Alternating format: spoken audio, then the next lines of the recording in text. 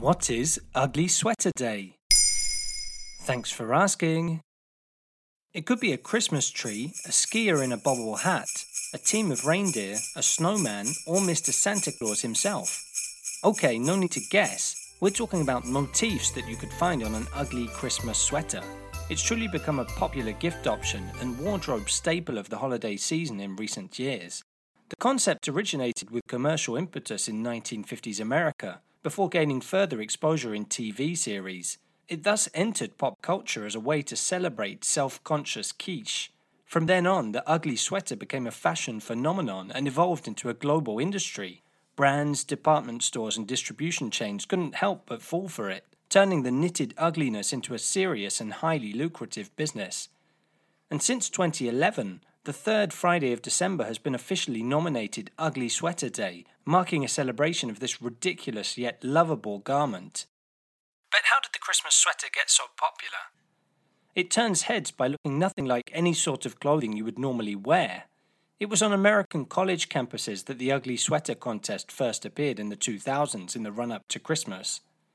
The rules were simple: the uglier the better. Since then, the tradition has gone global, with ugly Christmas sweater parties and contests held between co-workers or friends. Let me guess, there's a dedicated hashtag, isn't there? Absolutely. Ugly Sweater Days have become a social media classic. Under the hashtag, you'll find happy people showing off their most colourful Christmas sweaters. The trend fits well with the desire to build a corporate culture of having fun and sharing it online. For companies, it can be a great team-building exercise. But how did we go from Christmas sweater to ugly Christmas sweater? It's true that Christmas sweaters weren't always accompanied by the adjective ugly. Before all the hype, it was just another family tradition. Grannies and aunts would spend days knitting holiday-themed sweaters for the whole family, so not putting them on immediately after unwrapping was not an option, even if they looked childish, ridiculous, or plain ugly. In fact, you could say ugly has become trendy then.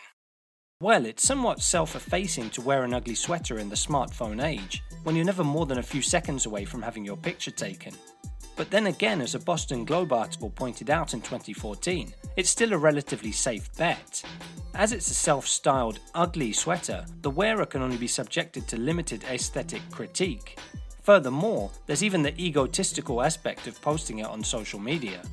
As writer Maura Johnston explained, I may be wearing this overly kitschy sweater, a National Ugly Sweater Day tagged selfie says, but I still look good.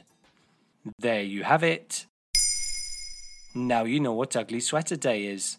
In under 3 minutes, we answer your questions. What would you like to know about?